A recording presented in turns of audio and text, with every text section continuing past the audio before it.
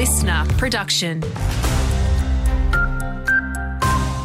G'day, I'm Dan McRae with your local news.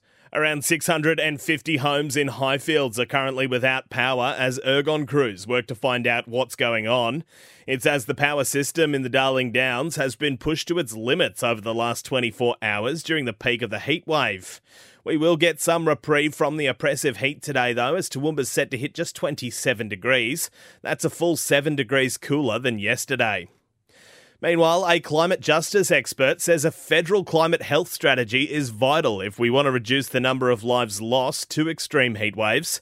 Griffith University's Professor Susan Harris-Rimmer says when temperatures reach an extreme level, the event claims more lives than any other disaster. I know there's been hot summers before, but unfortunately the science is clear. It's going to be much harder to get through a Queensland summer in the future than it has been in the past. We just have to start accepting that and start preparing for it properly as a community.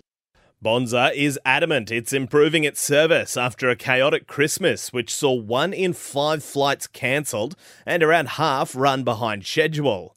The airline puts the poor performance down to delays in getting approvals to operate leased aircraft on its Gold Coast services. CEO Tim Jordan says fewer than 4% of flights on its other routes were cancelled during December, and just 1.7% of flights have been cancelled since the start of the year. And finally, the federal government is fulfilling its election promise and dangling yet another carrot to lure medical professionals to the Darling Downs. Its Workforce Initiatives program will offer up to $21,000 annually to rural generalists and GPs with advanced skills. This initiative aligns with broader efforts to improve healthcare access in the Downs and attract specialists in mental health, obstetrics, surgery, anaesthetists, and First Nations health to the region. And that's all for your Southern Queensland local news for now.